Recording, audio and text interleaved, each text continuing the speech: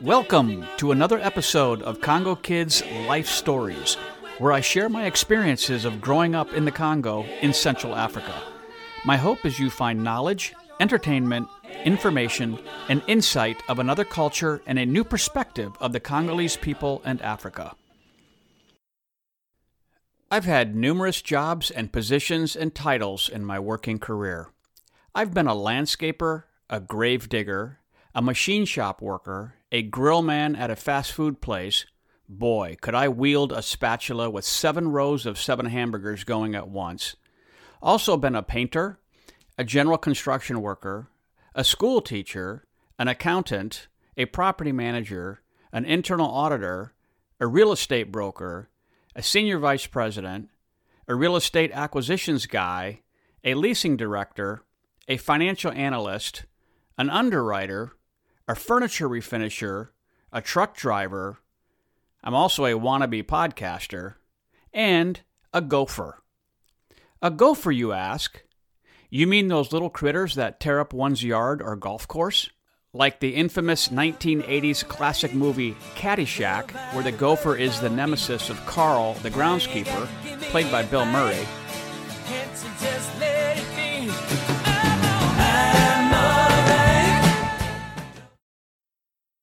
Well, no, not really. But it's a play on words, sort of.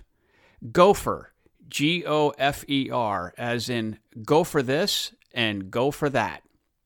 And I must say, of all the jobs and titles I've had, this being a gopher ranks way up there of being the most fun, most adventurous, and filled with memories and harrowing experiences.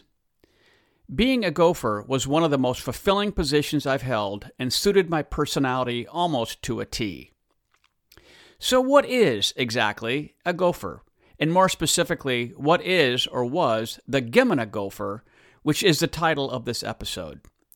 Well, Gemena was the city where I spent most of my junior high and high school years while living in Zaire, also known as DR Congo, back in the 1970s and early 1980s.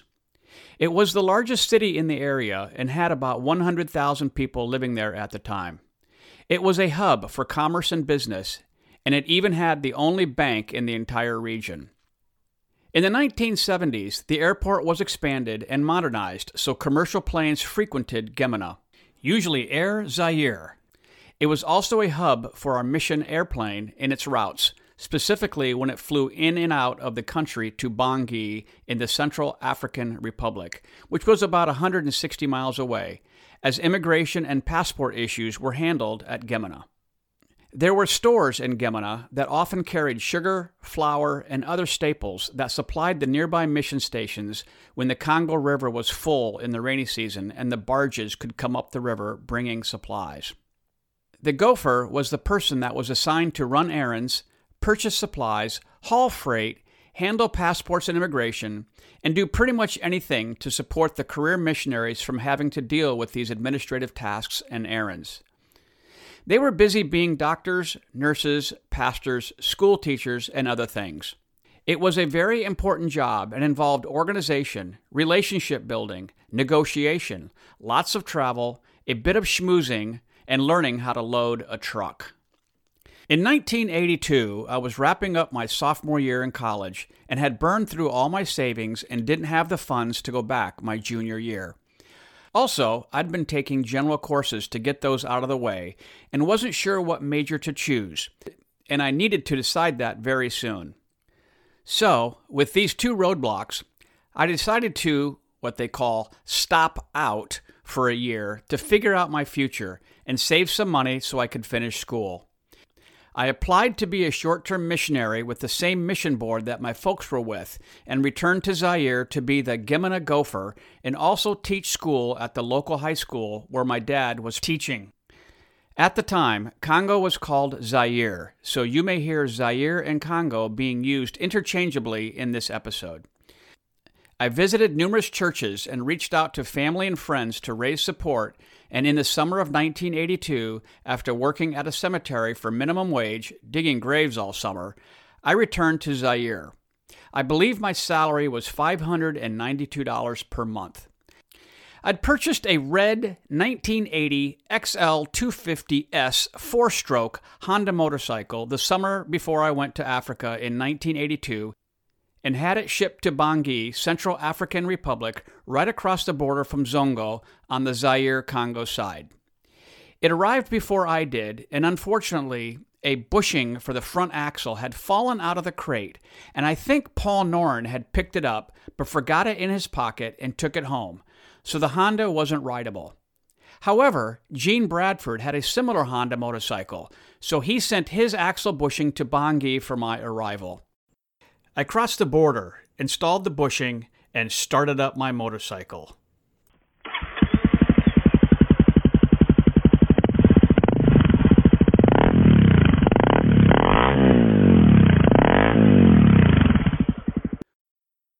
I was on my way to Gemena, 160 miles away, with my suitcases following in a truck. What an exhilarating way to start my year, zooming through villages and on dirt roads for 7 hours on my new motorcycle, and man, was that bike ever big and fast. I recall turning the corner about 200 yards of a straight shot to my parents' house. It was just getting dark. They were both outside waiting for me. I goosed it to about 50 miles per hour and about 30 yards away hit the rear brake and skidded to a stop. I'd arrived. Wow! The adrenaline was pumping and I was exhilarated after my long trip from the U.S. and now my trip from Zongo to Gemena. I was home and ready to start my year. Gemena was home where I'd grown up, but this time I had a job, was in the capacity as an adult, and would be starting the busiest, most adventurous year of my life. I sort of knew what to expect, but balancing 2 days a week teaching and running around the entire region on a motorcycle or truck was going to push me to the limits. I had my own little apartment, but ate meals with my folks, and my mom was gracious enough to even do my laundry. I paid them a monthly amount for board, but otherwise was an adult and on my own with responsibilities as a professor in the high school, Institut Kimia. I taught chemistry and English. My French was a bit rusty, but soon enough I was teaching 60 kids in each of my classes about atoms and molecules, doing chemistry experiments, and teaching them the similarities and differences in grammar and vocabulary between French and English. But besides being a high school professor, the other main responsibility was being the Gopher. Every time the plane came, usually 2 or 3 times a week, I was there to meet it and help with visas and immigration, hauling the cargo, and negotiating with the customs agent if stuff was being brought in from outside the country. Or I was there dropping folks off to catch the plane to somewhere or picking them up for their visit in Gemena. The other dimensions included shopping when the stores were stocked, hauling freight, hauling people from one station to another, and so on. Our mission often had young adults come to Zaire and Congo for a 1 or 2 year short-term mission trip to help in various capacities. These included teachers, mechanics, and sometimes the Gopher. I had a huge advantage over these folks as I'd grown up there, was already known, spoke French and Lingala fluently, so I could get around with government officials. I also knew the culture and had experienced road trips and living conditions, so knew what to expect in that regard. I was a local. However, there was a transition that was needed on my part. I'd left 2 years prior as a newly graduated high school senior and was just a kid. I had minimal responsibilities then and always had my parents to deal with the business side of life and living. Now, a mere 2 years later, I was 20 years old and was stepping into an adult role with the authority, and more importantly, the responsibility that went with being an adult. I had to represent the mission appropriately, and people now counted on me to deliver. I had 2 jobs, a Gopher and a high school professor, with 2 classes and 60 kids in each one, that had to do lesson plans, teach, grade tests, and all that went with that. I've asked Thelma Landrud, a retired nurse that served in Congo for 43 years and knew me growing up, to share about her viewpoint as a career missionary in recognizing me as a kid now returning as an adult and to be in the support capacity as a gopher. What I thought of when he asked that question was we were such a small group of people and we all depended on each other for whatever we did. And you couldn't be a very independent soul if you were in Congo for very long and still have a role because we depended on each other. My thing was I loved when we had short-term gophers because it meant I didn't have to do some of the things that they were able to do. They couldn't do some of the things I did, but then they were able to do them and I was freed up to do the things that I could do. And it was not just the gophers, it was the other short-termers too. I must say that right away, the paradigm shift of calling the other adult missionaries Uncle So-and-so and Aunt So-and-so was a difficult thing to change. All my life, I'd referred to my parents' peers with the respectful moniker Uncle or Aunt. Now, what to do, as I was still a kid, sort of, and yet was a contemporary as an adult. One person that I remember most clearly and made a huge impact on me immediately was Alida Wester. Shortly after arrival, I was talking to Aunt Alida and Uncle Merle Wester about something, when Alida said, "Jeff, you're an adult now. You don't have to say Aunt or Uncle. You have our permission to call us Alida and Merle." Though that may seem minor, it was a recognition of my stepping out of being a youth and into acceptance as an adult. Though not a formal rite of passage, her saying that to me was very impactful and was an emotional turning point for me in my journey to maturity and adulthood. It was 41 years ago that you said that, Alida, and I still remember. And by the way, when my son's friends from high school graduated from college some years ago, I copied what you did and told each of them, Brandon, Stephen, Will, Mark, Michael, and a few others, that they didn't have to call me Mr. Eels anymore, but could call me Jeff. Thank you, Alida. You don't realize how impactful that was to me. The job as gopher was physically tough, and often the gopher was a default choice to make a run to Akula, the river port, to pick up fuel or freight.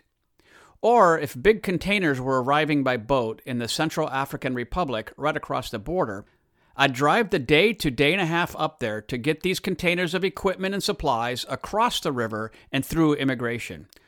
Or, if a group of people needed transporting to another mission station, the gopher was the guy to drive them there. Though I was going to be doing a lot of the lousier functions of driving all over, loading and unloading trucks with supplies, fuel, and freight or household items, I tried to remember that I was now part of the mission effort.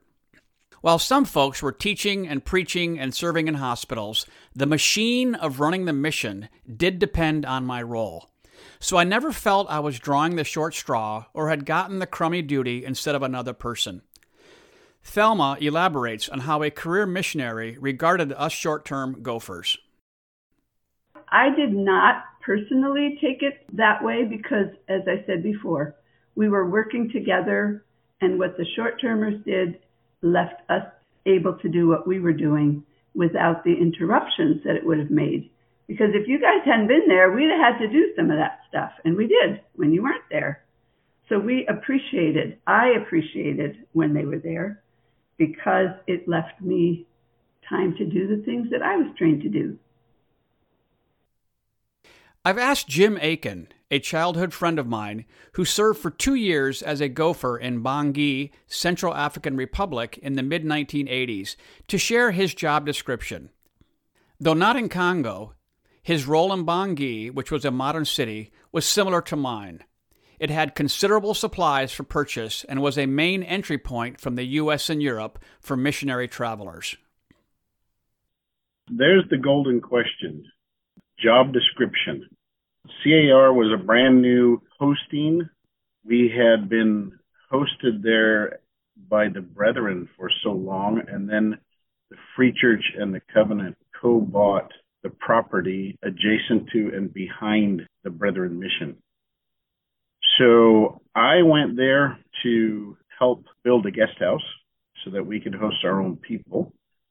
And I went there to help facilitate the crossing of containers for medical supplies and people landing and taking off from Bangui, as that was at that time the main port of entry and exit into the Congo. About 300 people a year. I asked Jim if he felt taken for granted, as he was often tasked with doing the undesirable duty and challenging things. I don't know that I would ever say that I felt taken for granted, except if that were interpreted as being not really thought about in the grand scheme of things. To a certain degree, from that standpoint, yes, but that was also the role that I accepted to play, because at the time, the people there with me or overseeing me were David and Karen Oldberg.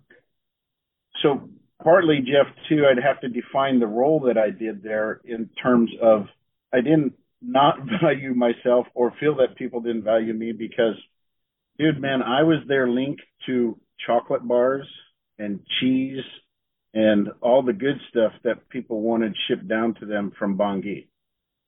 So I was always pretty valued. I got nice letters from people, if I can put it that way.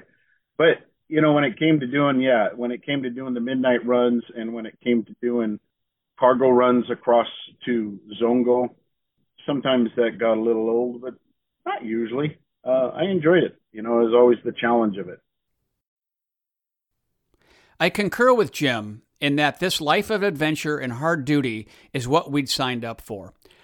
Our job was to handle the stuff that was needed behind the scenes that took considerable time, so that the career missionaries could focus on their ministries. Also, due to our youth, we had more physical stamina and energy for the pace of the long trips and physical endurance often needed to get the job done. Now, in my 60s, I look back and realize there's no way I could do now what I did in my year as a gopher. Some of the stuff we did was boring and included lots of waiting around or lots of running around. Sometimes the trip or event became a big adventure, though usually unplanned.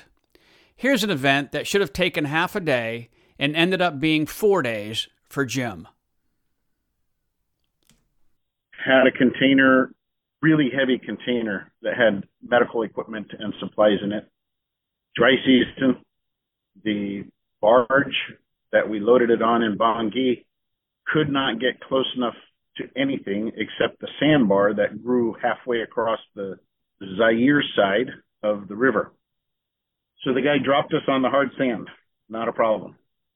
I had a guy with me, and he was a short-termer, and he hadn't been out very long, but I put him in the cab to drive it, and I said, dude, stay on the wet sand, and if you feel anything start to sink, gun it. It was one of those, you remember those six-wheel drive Army trucks? 12-wheel drive, really. This thing was massive.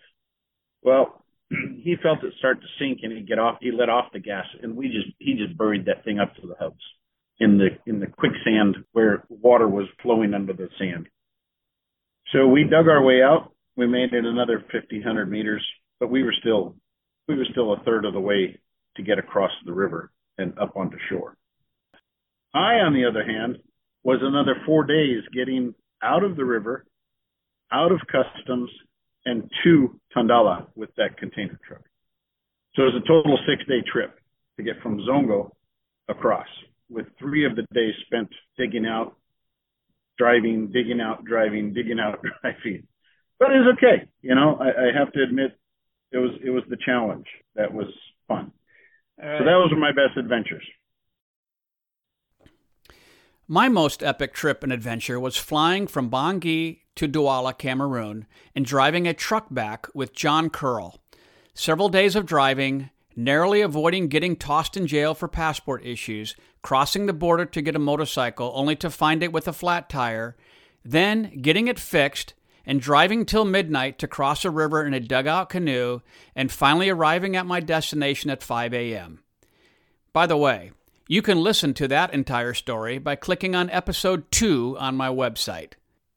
That was an adventure I'll never forget. But most trips were not as grandiose as my Cameroon trip. Most involved driving several hours from one mission station to another, hauling people or freight. It was dusty, muddy, dirty, hot, and tiring. Stuff could and would happen. Flat tires, river ferries that didn't work, mechanical issues, getting stuck in the mud, or having stuck trucks ahead of you preventing you from proceeding so you'd spend the night in the village, and so on, and so on, and so forth. As an example, once I left at 4:30 a.m., drove 3 hours to Akula, which was a port on the Mongala River to the south of us, to get barrels of fuel and propane tanks. They were on the other side, so I crossed over in a dugout canoe and handled the paperwork to release everything. Unfortunately, the ferry was on the fritz, so I had to hire 5 or 6 young men with big dugout canoes to load the 55-gallon barrels of diesel and gasoline and a bunch of propane tanks, paddle across the river, and then roll them up the bank and load into my 3.5-ton freight truck. The river was about 1/4 of a mile across. Well, 2 of my hired transporters overloaded their canoes, and halfway across the river they tipped over, and my fuel, $3,000 worth, was in the drink, floating downstream. I yelled at them as I was paddling my own canoe that they better retrieve all the barrels and to meet me on the other side. Thankfully, they were honorable, and all the barrels eventually showed up on the riverbank. So I got my truck loaded and returned to Gemena that afternoon. What a day it was. Yet, it wasn't an unusual day.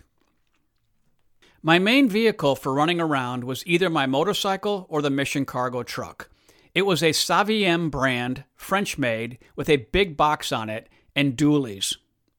It sort of was, quote, mine, unquote, for the year when asked to pick up loads or move a family from Mission Station A to Mission Station B. The mission wanted to buy a bigger 8-ton truck for me to be the main chauffeur of, but that didn't materialize before I left. I did drive numerous other trucks and was known as a pretty good driver by the end of the year that could navigate most sand pits and mud holes safely. Even if others were in a group on a trip, I was usually asked to drive if we were facing rain and mud and challenging roads. Being the chauffeur meant I called the shots for the trip. When I said we were leaving at 6 a.m. for a truck trip, that meant I showed up at 5:30, we were loaded, and on the road at 5:55 a.m. Some of my passengers weren't too happy, and they'd say, "I thought you were showing up at 6 a.m. To which I'd respond, I said we were leaving at 6 a.m., and I warn you that I always leave early. But hey, I was the chauffeur, so it was my rules. Another fun thing was that I'd bought a green canvas army cowboy hat and always wore that when driving a truck. The sides of the hat snapped up. That was my trademark look when driving all over. Yeah, I looked cool. And I was cool. I had a realistic brand cassette tape player that ran off of a motorcycle battery. I also had a Jensen car stereo speaker that I'd mounted into a wooden box, so that stereo system was often in the cab with me. Floor space in the cab for this was a priority when I was driving. Here I was, 20 years old, on an adventure, driving on dirt roads, hauling people or freight in the heart of Congo, through jungles and villages, blasting some awesome 1980s rock and roll on the stereo. Everything about those moments was awesome. Life was great. I mean, what's not to like for a guy like me? How could it get any better? Besides hauling people and freight or driving all over the place, another key task was meeting the airplane. This meant picking up folks, delivering folks to the airport, processing the immigration paperwork, securing visas, and negotiating for customs on items being brought into the country. I played the long game with the airport officials, immigration agents, and custom agents. I knew that over the year, I'd be having to pony up full customs fees on certain items, and also would be able to get stuff through for free or at a discount. Everybody knew me in the region, the guy with the green cowboy hat, or the cool black helmet, goggles, and face mask on the red Honda motorcycle. Thus, I developed a relationship with everyone, and being a local that spoke the language and somewhat of a ham and jokester, my personality boded well for that role. Jim had the same approach and shares how he often spent his time while waiting for a plane to land at Bangui, Central African Republic. For me, staying up till 3 a.m. and then 4 a.m. and then 5 a.m. because Air Petetra wasn't going to make it on time into Bangui wasn't a big deal. I sometimes stayed up all night out there at the airport. Out at the airport, I would literally sit for hours with the presidential guard and play cards because no one else was at the airport. It wasn't real popular if I made multiple trips out to the airport because I had to charge mileage. And that was quite a chunk of mileage. So, if people got 2 or 3 charges because we just went back and forth, that was pretty unpopular. So I'd camp out there and play cards with the guards. But that also earned the right to get a badge and access the back areas of the airport. And it didn't hurt with getting my people through customs and immigration and on the road. Probably my most memorable customs negotiation was in Gemena, handling the personal effects of an older missionary couple who should remain nameless to protect the guilty. They'd arrived a few days earlier, and now their luggage had arrived on the plane and needed to go through customs. Into a room we went with 5 or 6 suitcases and duffel bags. I argued that it was all personal effects, but the agent insisted going through it all as he wanted to find cameras, tape recorders, equipment, and anything else he could charge customs on. I wasn't keen on pawing through someone else's personal stuff, but didn't have a choice. I didn't know what to expect, and though awkward, we began to open up everything. Shirts, shoes, pants, and other odds and ends started to pile up. These were all deemed personal effects, so would go through with no issues. Partway through, the customs agent found the electrical cord and plug for an electric fry pan. He kept saying, "Aparei ezaliawa." There's an apparatus here somewhere, as he wanted to charge customs on that since it qualified. I knew what it was for, but he didn't. In the next suitcase, I saw the electric skillet wrapped in a shirt, so I grabbed it. I lifted the lid and then immediately slammed it shut and told the guy I couldn't look any further as it was private. Well, the lady's panties and other unmentionables were in there. So I feigned embarrassment and insisted this was very private, personal women's stuff, and he nor I had any business looking inside. He didn't realize then that I was holding the skillet, but had I removed everything, he'd have figured it out. After more theatrics on my part about respecting a lady's privacy and feigning embarrassment, he acquiesced and we moved on, though he did keep mumbling about the appliance that went with the plug. He then found 7 cans of hairspray at $5.99 each. He set these aside and confirmed his fee sheet. 200% is what he wanted to charge, as these were under the category of perfume and cosmetics. My mind started racing to figure out how to get out of paying $84. We finished going through everything, and so it was time to address the hairspray. So I told him that one dimension of being Caucasian was having uncontrollable hair, as I had to constantly comb my hair throughout the day as it would blow around in the wind. A royal pain indeed. Yet he only combed his hair once in the morning. So I made a big deal about the lady who had brought these cans of hairspray, how she was an elegant and well-put-together lady, and as such, used these cans of hairspray to keep her hair in one place all day. I really shoveled it on about the challenge of keeping our hair combed properly, and this poor woman who needed the hairspray to look presentable. He laughed at that and let all the stuff go through with no customs fees.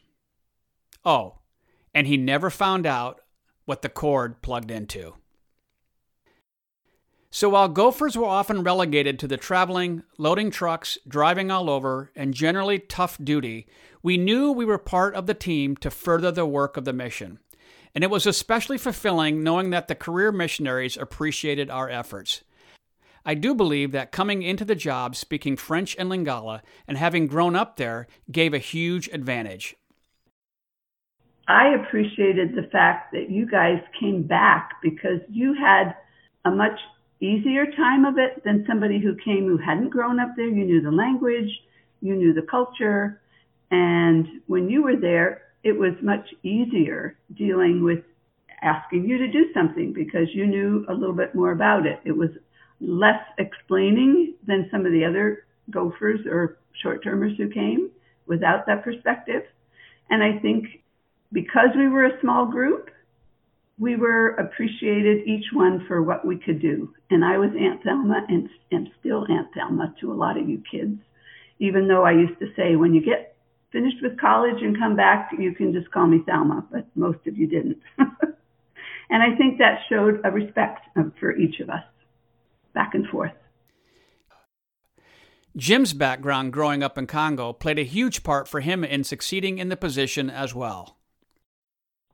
Just knowing Lingala and being able to go over and shoot the breeze with the customs and immigration guys in Zongo while they're trying to skin you alive on a container of hospital goods that technically attracts zero customs, it was huge. And French in CAR was a huge benefit. But yeah, sitting in an official's office in Bangui, waiting for the guy to actually appear to work, and his is the last signature of like 7 to get something released, and you're sitting there for 3 or 4 days, and literally you're sitting there because if you leave, he wins. If you just sit there and wait him out, which happened several times, he'll eventually or she'll eventually come out and say, "You're still here? Okay, what's yours? Sign it and you're on your way." But you didn't just pick that up. That for me was part of the culture of getting things done. And I learned that, yes, growing up out there. Jim in Bangui, where he was able to do considerable shopping, met numerous folks at the airport and got tons of supplies, equipment, and luggage across the border and through customs, shares how he felt he contributed. I suppose the way it was mostly expressed was people would write a note up to me or to us up there and say, "Hey, we really appreciate you and we thank you for doing all this work." You know, we knew that we were doing something that kept the doctors away from having to come argue for clearing their medicines in free or having to fly down to Kinshasa to get, a Kitus to have the stuff come in. We took care of it. We handled it. We made it happen. For me, I gained fulfillment when I was able to secure sugar or flour when there was none to be had in the stores, but I had a relationship with another vendor, thus ensuring the outpost had these staples. Also, getting to meet and welcome so many people at the airport when they were coming or going. Often, I was the first person in Zaire visitors met, and being able to help them with passports, visas, and immigration was very fulfilling. But knowing how hard I was working meant that my parents, the doctors and nurses, the builders, the pastors, and others that had raised support and were dedicating their lives to the mission work could do what they were called to do. I was a cog in the wheel of the machine that kept the mission work going. Every hour on the road to haul fuel or freight was one more hour the doctor could be in surgery, the pastor could be preaching, or the teacher teaching in their ministries. I grew up that year, arriving as a 20-year-old kid and leaving as a 21-year-old man. I'd handled tens of thousands of dollars of purchases, coordinated and hauled hundreds of tons of freight, loaded more trucks than I could count, driven over 8,000 miles in trucks or motorcycles all over northwest Zaire on dirt roads, including an epic trip from Cameroon, West Africa. I had logistic responsibilities, and people depended on me for food, fuel, and chauffeuring them safely from one place to another. I learned how to pack a truck. I've loaded more trucks than I care to remember. And even now, when helping someone move, I default to being in charge of loading the U-Haul. Why? Because I got a PhD in loading freight that year. I learned to coordinate being a school teacher and balancing numerous appointments and having to adjust my schedule, often at the drop of a hat. I learned to accept when stuff happened, as unplanned surprises happen on a trip in Central Africa, and there's often nothing you can do about it. Once, I was at Tandala and was enjoying playing card games with my girlfriend and a few other folks after supper. About 9 p.m., someone came and said, "Hey, Jeff, Sorry to do this, but Pastor Kwangafuku decided to return to Gemena tonight instead of tomorrow afternoon.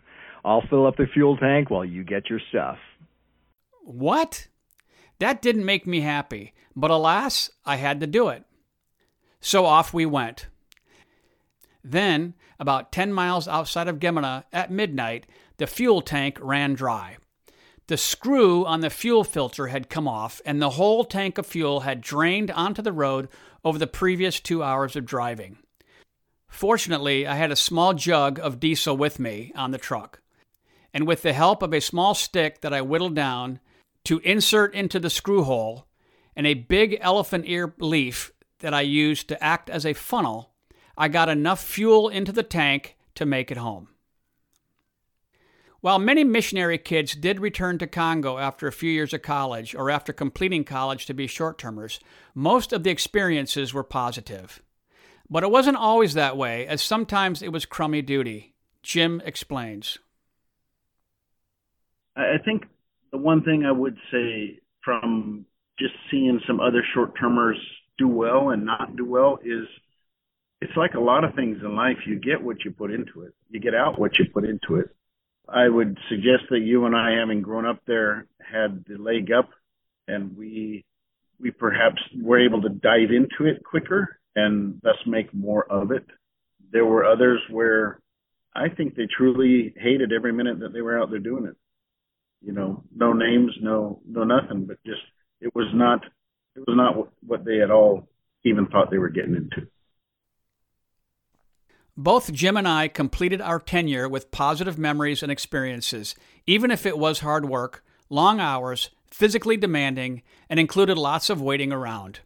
We knew we were contributing to the effort, and we both approached the work with a sense of adventure and knowing we were contributing to a cause bigger than ourselves.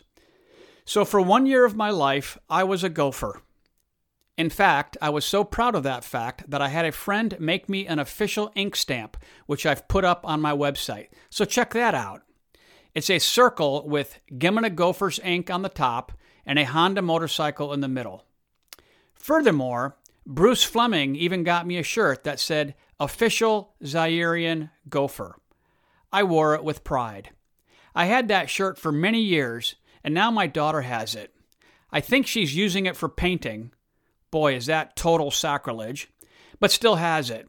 It should be framed and hanging on a wall, but oh well. I look back with fond memories as my gophering role being a pivotal year in helping me figure out who I was, helped me grow up, taught me problem solving, and helped me see the mission work through my parents' eyes. It was filled with adventure, fun, and numerous relationships that I still have today. The experience also helped me maintain a perspective of being on a team and, regardless of my role, to focus on the greater good. I remember upon my return to the U.S. in 1983 that some of my friends from college commented to me that I'd changed. I had. I was more mellow, more focused, more team-oriented, more mature, and more service-oriented. I viewed life differently. I'd experienced adulthood without being a student. I had grown up a lot. So next time you hear someone say that they're a gopher, you will understand what the role is and hopefully appreciate more how important that role is to a business or mission effort. Gophers keep the machine running, and for 1 year in the early 1980s, for our mission effort in Zaire, I proudly wore the title as the Gemena Gopher.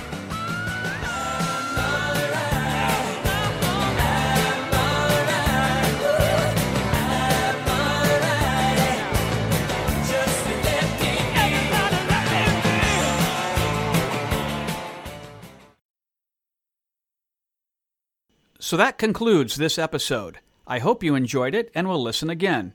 Other podcasts and blog articles on a variety of topics can be found at congokid.net. In addition, Congo Kid's life stories are also posted on Apple iTunes, Google Podcast, and Spotify. I'm Jeff Eels, a.k.a. Congo Kid, your humble host. Until next time, I will send you off with a farewell in Lingala. Baninganangay, Tikalamalamu. My friends, stay well.